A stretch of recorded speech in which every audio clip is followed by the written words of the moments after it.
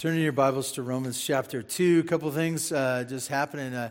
Brandon mentioned Ukraine in his prayer today. Also, there's stuff going on in Canada, too. How many of you know what's going on in Canada? Good. Stuff going on in Australia as well, and I'm sure there's other countries.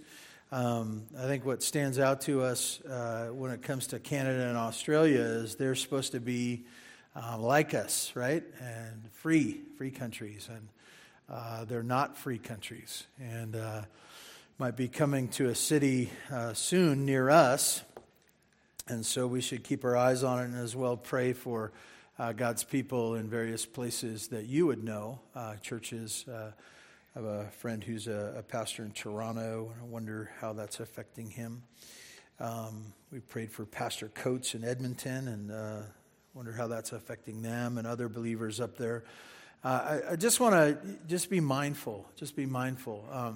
I think for a long time, and maybe since you learned about this last week, that governments are evil. Maybe you just learned that last week. I don't know. But I think we have a tough time getting our head around that, right? That governments can be evil. And why? Well, we've been studying it, right? We're going to go over it again today. The heart of man is evil. And if they get to work that out, left on their own, what's going to happen? Evil things. I want to tell you something else going on this week. There's a school board meeting on Tuesday, I believe. It's a Zoom meeting, whatever that means. No, we're really meeting together on the interwebs, really. And I'd encourage you to pray about that. Many of you know Tracy Kelly. He's part of our church. He's a school board member, and pray for the other school board members. They're going to be talking about the mask mandate at schools. This last week, some of our students have participated in a mask rebellion. And I just want to encourage you, as you think about these things for the days ahead and the future, is to just try to think in terms of what's right and wrong, and then get on that side, and then don't make these things personal, but know that that's where the side that you want to be on is the side that's right in the eyes of God, not right in the eyes of man. And so, these things are coming to our own home here, our own little city up in the mountains. I would tell you too that masks, the big setup. It's not that big of a deal. A mask in and of itself, but vaccine mandates will follow. They will follow. I'm not a prophet nor a son of a prophet, but I just know that the way the way the world's going. So, anyways, just be thinking those things through. Who should make decisions like that? I think it should be the parents. Especially the ones who birthed that child. I'll just leave it there. So anyways, you can be thinking about those things this week and participating. I want to encourage you to participate as God would lead you. Romans chapter 2, we're talking about today human nature. And do you understand human nature? Do you understand the heart of man? I think we struggle. I was sharing with some people before the service that as I watch the news, I struggle to understand what's happening in the world. Like, I can see pictures and videos and hear comments. I can hear that. I can understand that. But to understand truly what's going on, I'm at a loss. I often say, what in the world is going on? And I think most of you are with me there, right? You watch things, you hear things, and you say, what is going on in our world?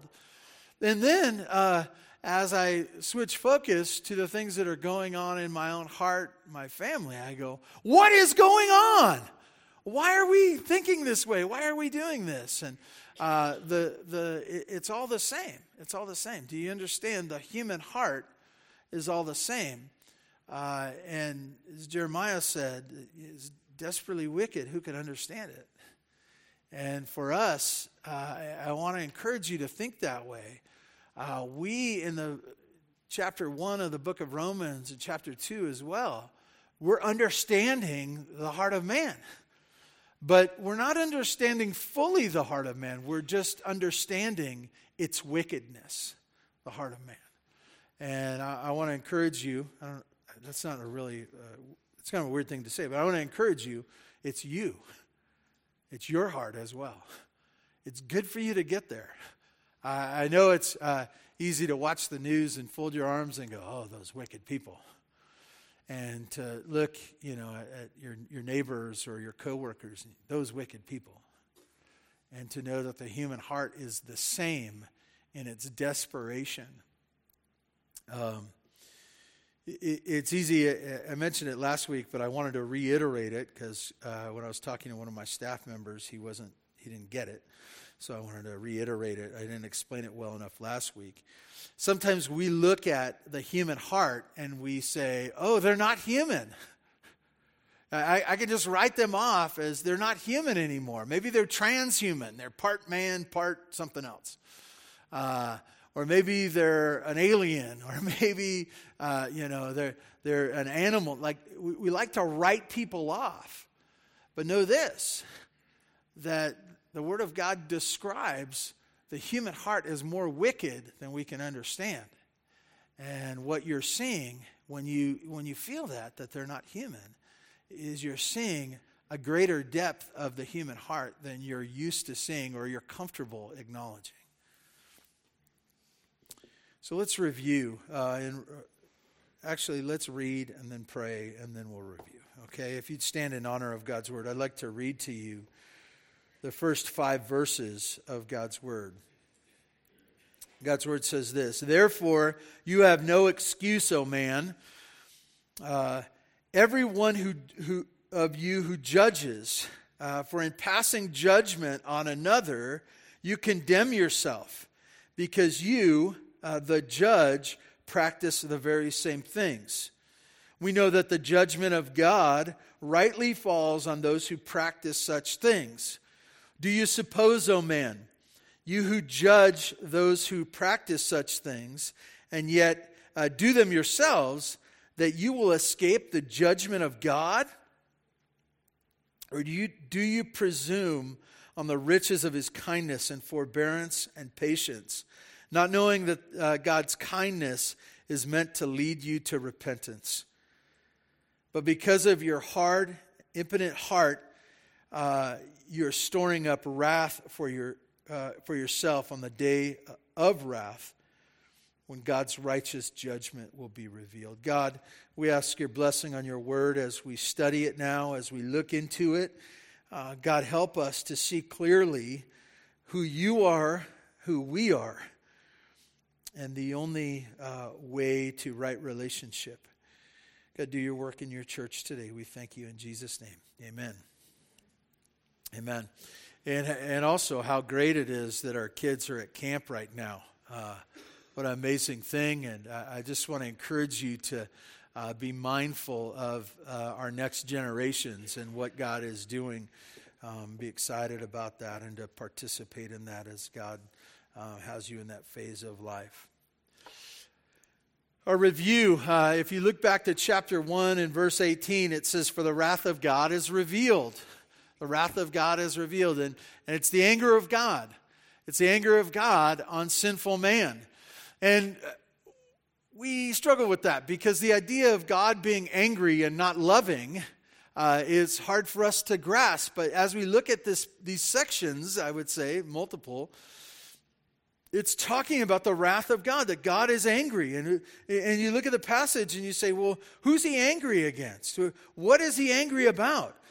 He goes on to say about all ungodliness and unrighteousness. And then you go farther, it's a rejection of God. And then you go farther, many times exemplified in homosexuality and other sexual sin.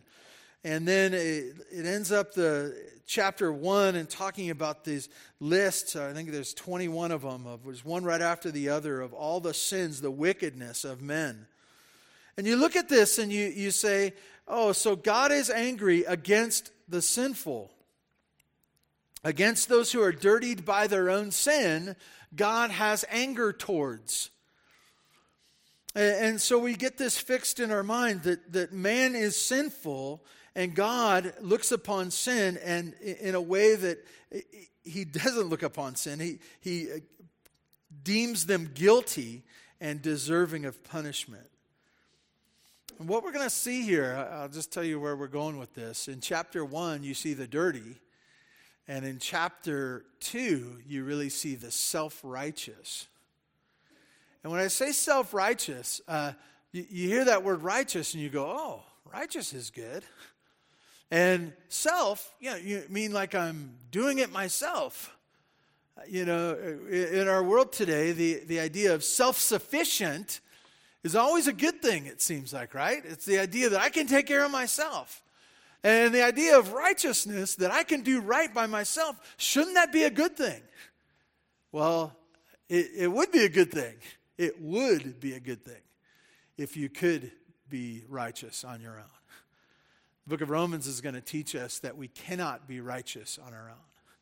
And so to be self-righteous is the idea of living in a fantasy land. It's not in touch with reality. And you say, well, what's going on around? Yeah, but more importantly, what's going on in your own heart? Who you are, the self-identification. It's kind of like a little guy would be at the surprise box wearing a cape and running around the house and saying, I'm Superman. I can fly. And for those of you who are older, faster than a speeding bullet, right? If you don't know that reference, I'm sorry for you. Faster than a speeding bullet. It's living in a dream world. It's living in a dream world. Self-righteousness is living in a dream world. And so this morning, as we look at this, we're going to see in Romans 1, we're going to put these all together. The dirty, evil sin that's obvious to all, the filthy, but also connecting it with those who are self-righteous. And some have seen this as a transition from the Gentile world, chapter 1, to the Jews in chapter 2.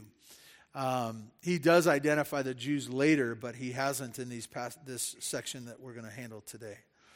So I see this as a transition, but it doesn't really matter because the Jews are sinners, like in chapter 1, and they're self-righteous that aren't Jews that could struggle with these same things of thinking themselves good apart from Jesus, like chapter 2. Anyways, verse 1, we're going to see our guilt. But before I move on, I skipped over something. Remember last couple weeks we've been looking at where does sin leave us? And not just where does sin leave us, but where does God leave us? On our own. On our own. If you reject God, if you say, I'll do it my own way, I don't care, I'm my own God, or I'm going to listen to someone else, there's this handing over, this leaving to ourselves and our own devices that God does. And I want to remind you that that's a dangerous place for all of us. Any one of us here. It's not something that's just a temptation for one of us or a group of us here today. For any of us, the idea that we would be left on our own without God, it's kind of like one of these little ones once again. What would happen if mom and dad just left them on their own at home? I knew a man when he was young. He lived with his dad, and his dad left him alone quite a bit, and he decided he was going to make himself dinner. So he went and he took some money and he went and got some cheap steak at the grocery store down the road, and as he came home, he tried to cook it on the stove. He didn't know how to cook, and he lit the house on fire. This is the kind of troubles that come to us as we think about what it is to be left on our own without our God caring for us. There's no place we want to be, not for us, not for our children as well, and grandkids, great-grandkids. And if any of you are great, that too. So this morning we're going to look at our guilt. First one, God's word says this, therefore you have no excuse. And this is a huge concept that you need to get from chapter 1. Remember, in chapter 1, it was God made himself clear in creation. He makes himself clear that man is without excuse. And so he goes through this and he says, you know about God, you know enough about God to know that you shouldn't be sinning, yet you do. God leaves you out on your own, and you go and accomplish these sins and fall into these different sins. And what happens to that? Because God has shown himself, verse 1, therefore you have no excuse. And I want you to get this, that all people, another big theme of the book of Romans, all people are guilty of sin. All people are guilty of sin and are sinners and are without excuse. The idea of having an excuse, you guys know about excuses. We're good Americans and we have excuses for everything. If you have siblings, you even have people to blame. But the idea that what I did, there's an excuse for it. I shouldn't be held accountable. I shouldn't be punished for what I have done because I have an excuse. In this passage, it makes it clear over and over again that mankind, each one of us, is sinful without excuse. Without excuse. Which brings us to us being guilty. Therefore, you have no excuse, O man, every one of you who judges. And now he brings up kind of a new concept. Therefore, you are without excuse, O man, every one of you who judges. And he brings up a new problem or a new sin, the judgment of others. What do you do when you're guilty? What do you do when you're guilty? She did it too. If you have older siblings, well, they did it first, right? And I was just following in their footsteps. They're actually the guilty one. And so there's guilt here, but there's judgment or pointing the finger out there. He says, in your guilt, you have no excuse, O man, every one of you who judges. For in passing judgment on one another, you condemn yourself because you, the judge, practice the very same things. Judgment of others. Now, I don't want to move on too quickly on this. You're just judging me. You're just judging me.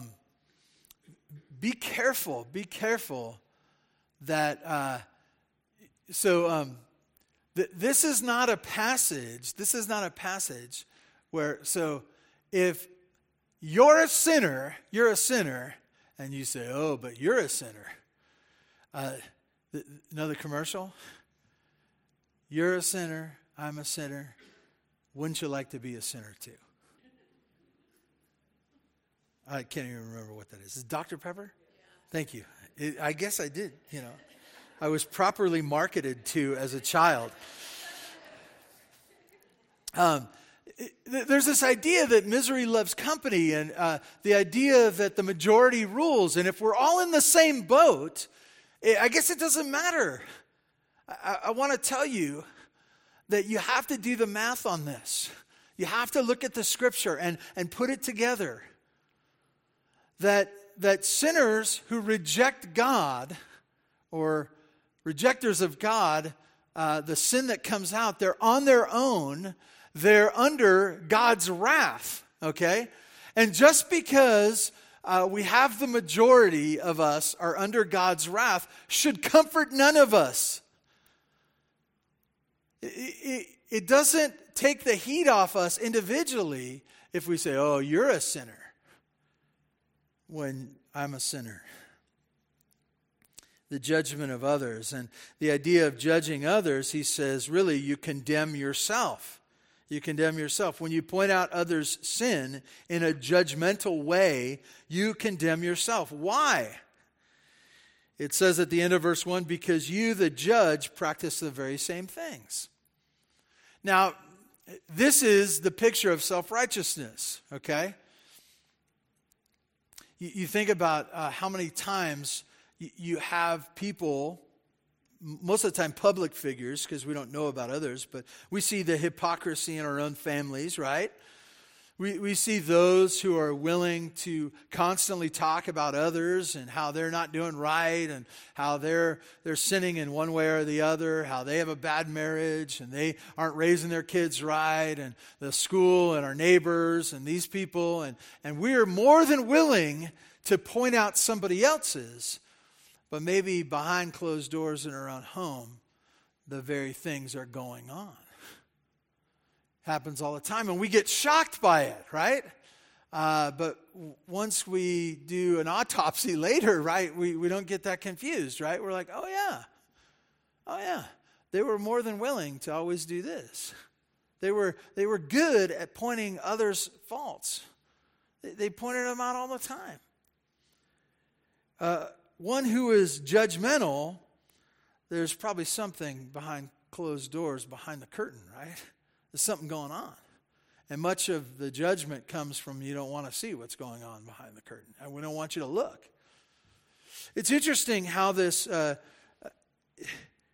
happens. Like the picture here is not outward sin. It's hidden sin. And hidden sin can happen two ways. It can just be hidden, right?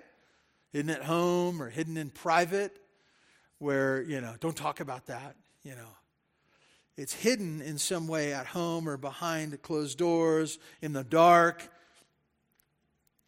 Or it is hidden in your heart. It's hidden in your heart. Both of which are still sin. Both of which are still sin.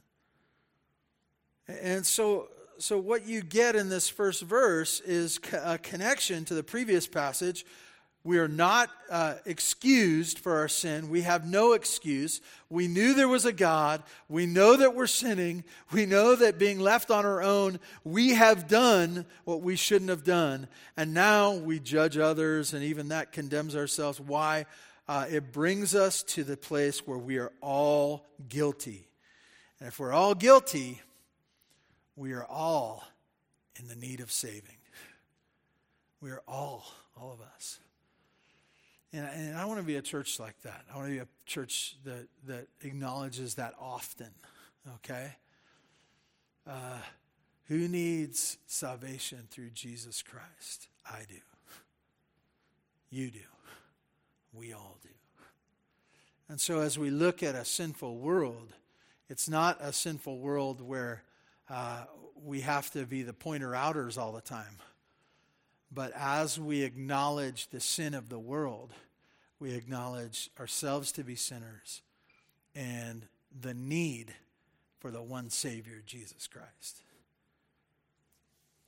So we see our guilt. We see our guilt. Verse 2, we see God's right judgment. I wrote down righteous first, but I want you to see right, okay? Because some of you too familiar with the word righteous, but his correct or right judgment. Verse 2, we know that the judgment of God rightly falls on those who practice such things. What are the such things?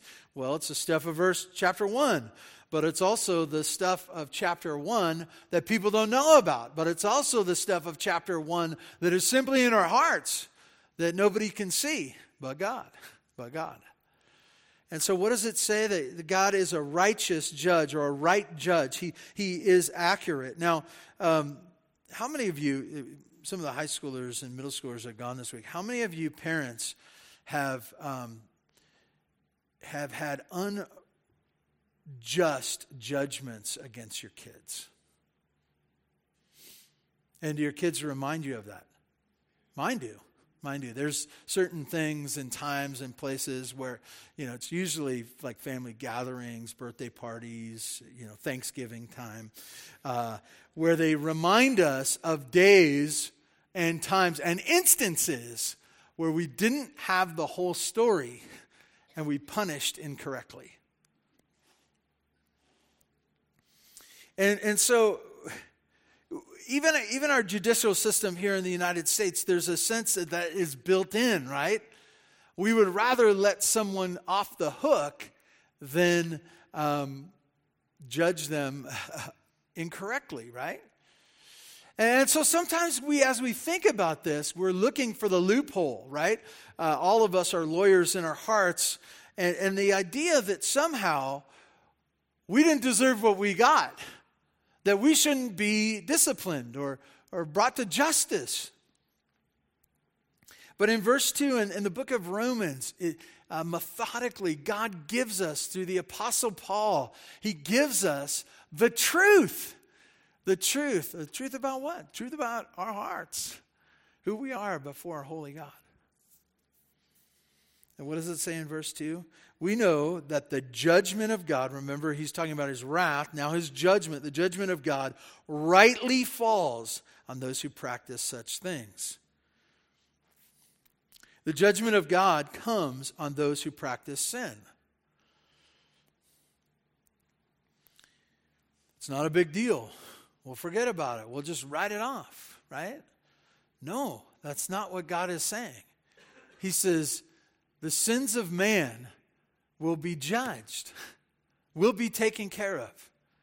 Not in a sense of just forgotten about, but the idea that it will be paid for. The perpetrator will pay for the sins that they've committed. But this is what I want you to get in verse 2. It says it rightly falls. It rightly falls. The picture here is this, that God showed himself in enough way that man should know not to sin. Man says, I don't want to follow you, God. I don't want to know you. So I push you away.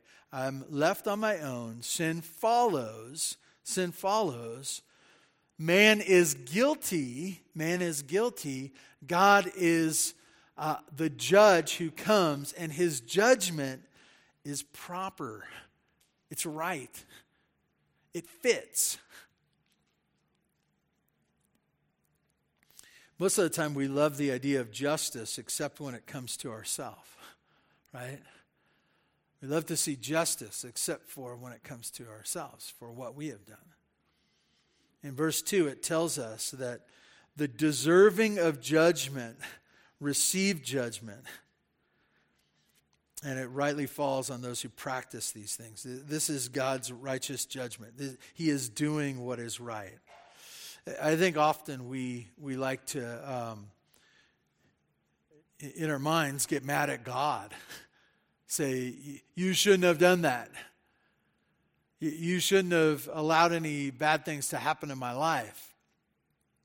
But we forget who we are apart from Jesus, and we forget that he is right, and we are deserving of any penalties that we would get, okay?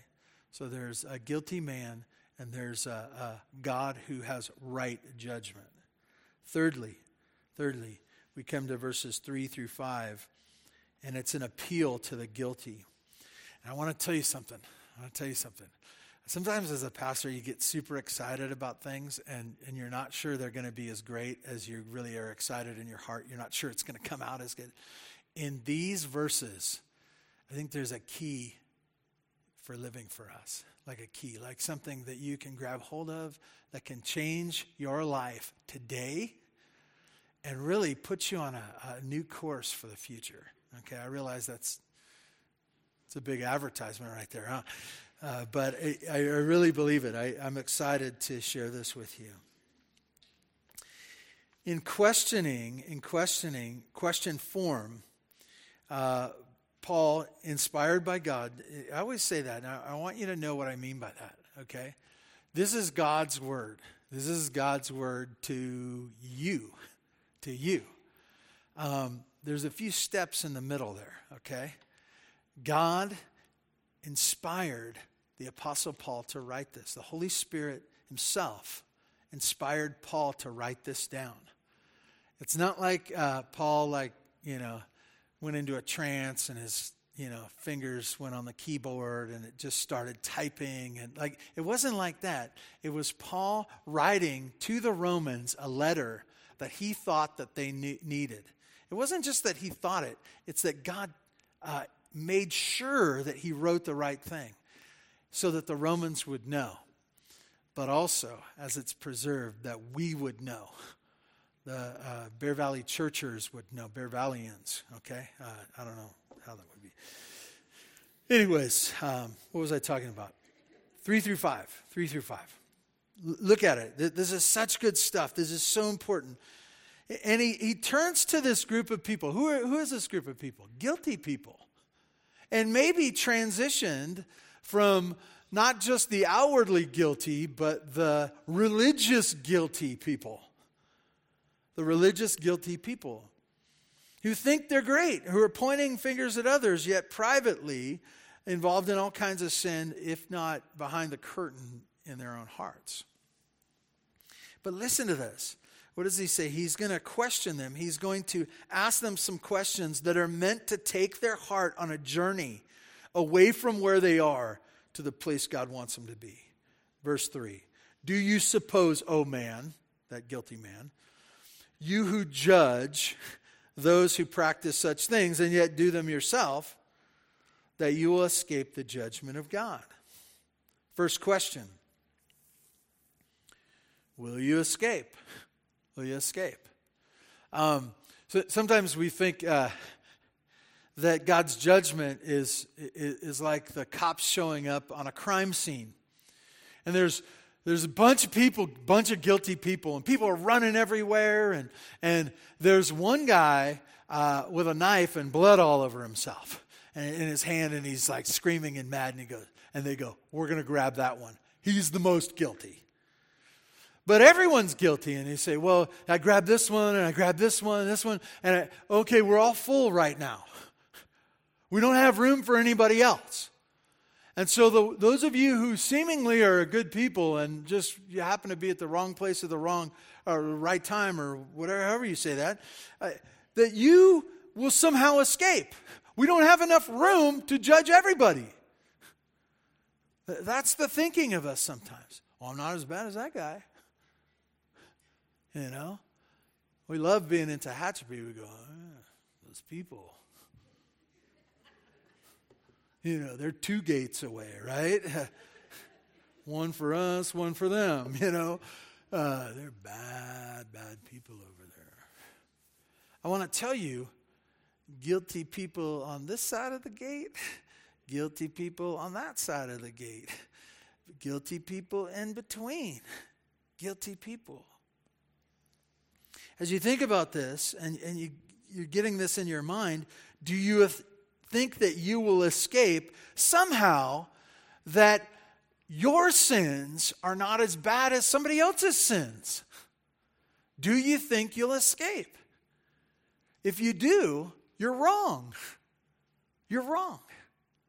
You're guilty, in need of a Savior.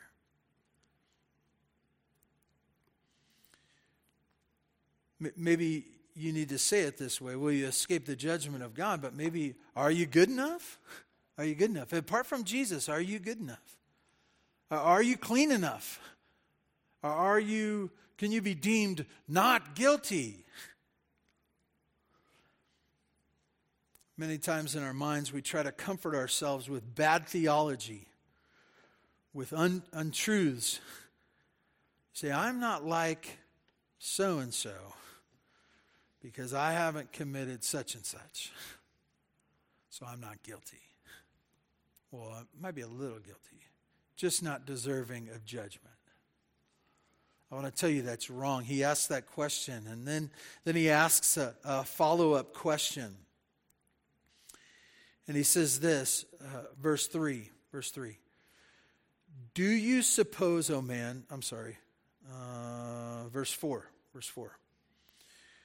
Or do you presume on the riches of God, the riches of his kindness and forbearance and patience, not knowing that God's kindness is meant to lead you to repentance?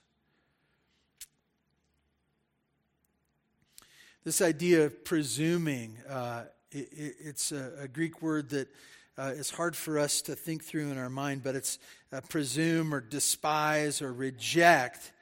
It really means to think little of, And picture yourself going to the store and you find yourself needy. Find yourself needy. That's why we go to the store, unless some of you just go because it's fun.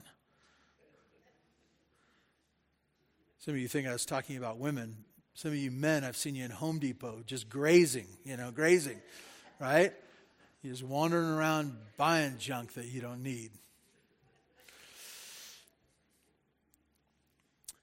Now, this idea, if you can picture yourself shopping and you look at something and you look at its price and you say, I don't need that. This is the picture. It's the idea of, it's not worth it. I don't have time to stoop down and pick that up. And out of my resources and my time, I'm not going to depend on that. I'm just going to shove it aside. This is the picture. And what is it, the picture of this rejection? What is this picture of this low grading, if you will? What is it? What is this rejection? Look at it. It's the rejection, verse 4, of the riches of his kindness and forbearance and patience. Picture this in your mind. You go to the store. You're a needy person. And you see out of all the options, the things that you could grab, put your resources in, put your trust in, you see the kindness of the Lord, his forbearance and his patience. Let me talk about those words. First of all, it says riches of his kindness. I want to tell you there's an underlining there. It's a idea of accentuating or putting a spotlight on that his kindness is not a chintzy thing or a little bit, okay? It's the lavish part. It's the idea of riches. It's poured out on you. It's the idea of being rich in whatever is talked about. What is it? His kindness is what you're rich in. And who is rich? Well, God is rich.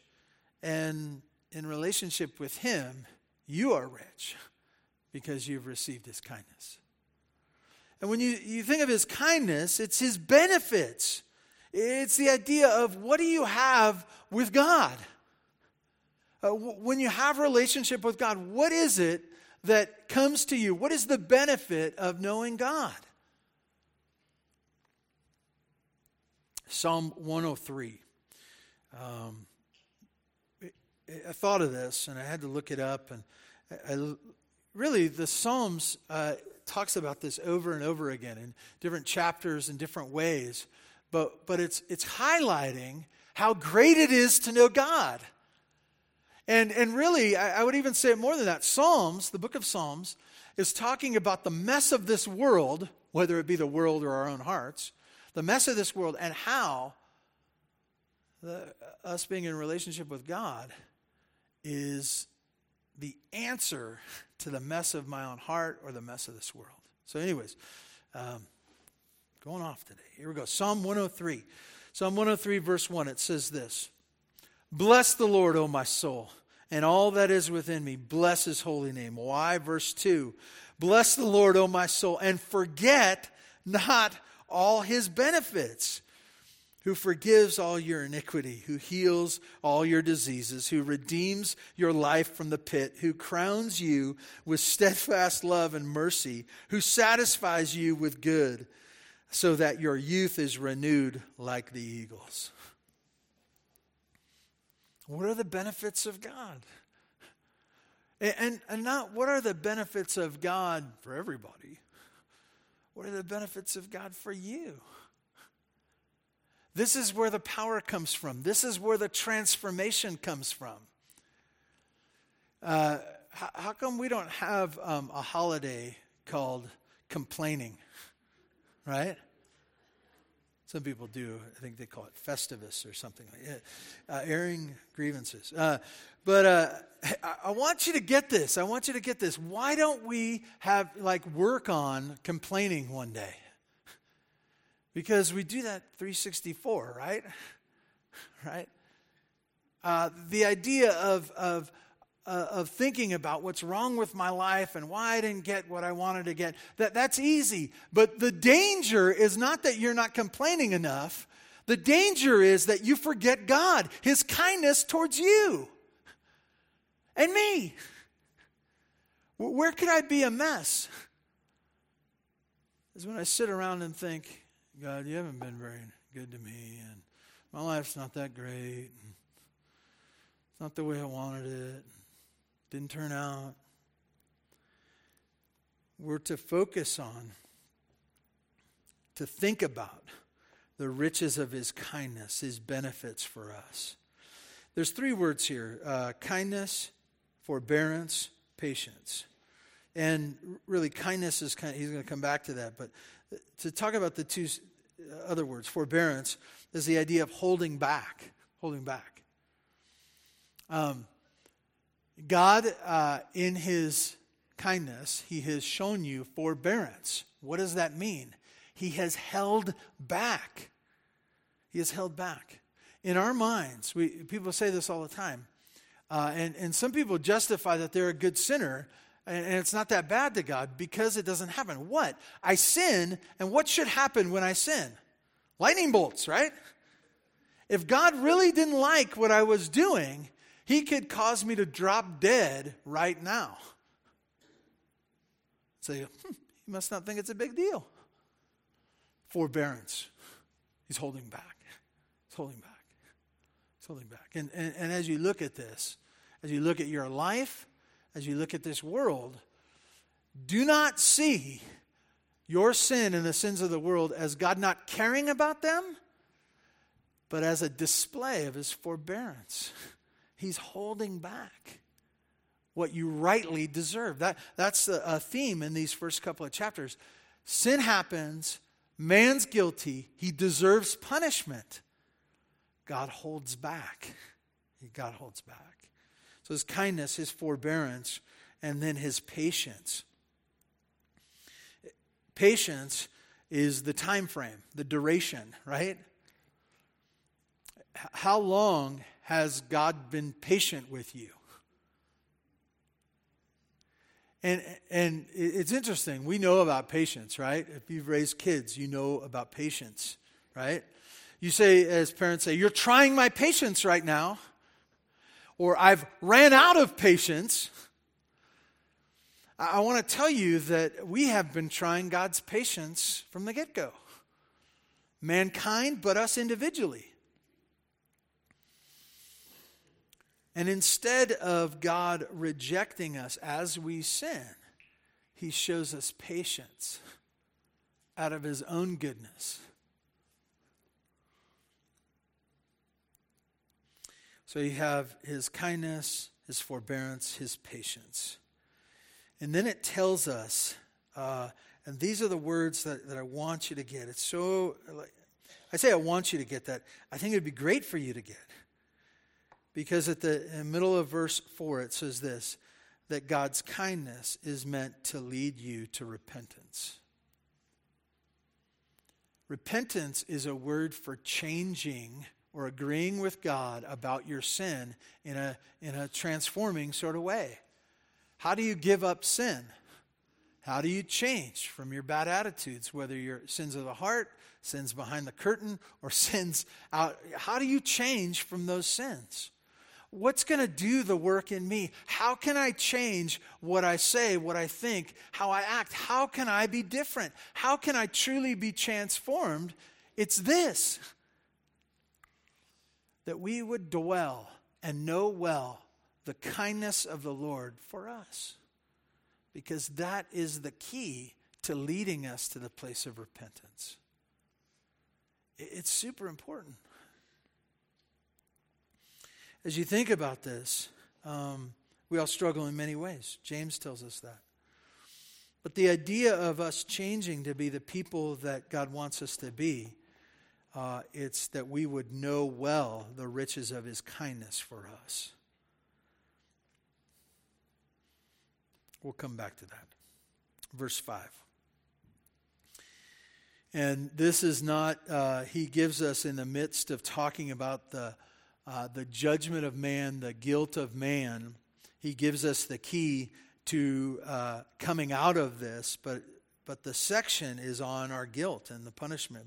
Verse 5, but because of your hard and penitent heart, you're storing up wrath for yourself on the day of wrath when God's righteous judgment will be revealed. And he walks us through and really summarizes. Bad heart brings about the stored wrath. Why is the wrath stored? Do you know why the wrath is stored? Because forbearance, patience, right? If it wasn't stored, it would be immediate. It would be, like touching an electric fence. You're not supposed to go over there. You touch it immediately, you know you have gone too far. His wrath, because we can't handle it, is being stored, giving opportunity for repentance, 2 Peter 3. But our bad heart is storing up wrath, but one day will come the righteous judgment of God. This wrath is storing up this righteous judgment that will come. It will be revealed, and as we see glimpses of it described in the Scripture, it will be more than terrifying. So this morning I want to kind of tie up our time. And I just want to give you three things, because I always give you three things. First of all, for those of you who feel like you've done wicked things and you know it, I want to encourage you to do something. Deeply consider, write it down, find the verses, study it, look about the life of Jesus. Consider God's kindness, forbearance, and patience for you. It's amazing. It's amazing. Heavy. As we sing, Zach picked some great songs today for us to sing. They're about those things. Our sin, God's goodness to us, giving us Jesus, giving us life, forgiving us of sin. If you have done wicked things and you know it, consider God's kindness, forbearance, and patience for you. Number two, if you watch the wickedness of our world and think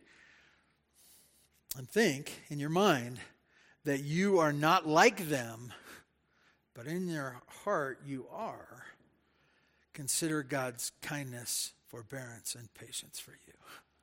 Some of us here today are self-righteous. Self-righteous.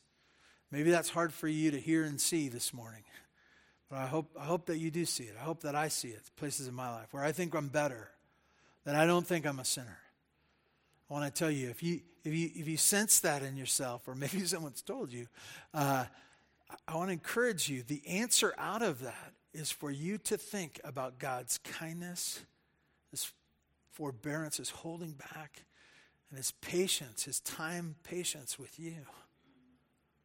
And lastly, for you to know this, that all that we've talked about this morning, this kindness, forbearance, and patience, know this: it's meant to lead you to repentance. It's meant to change you.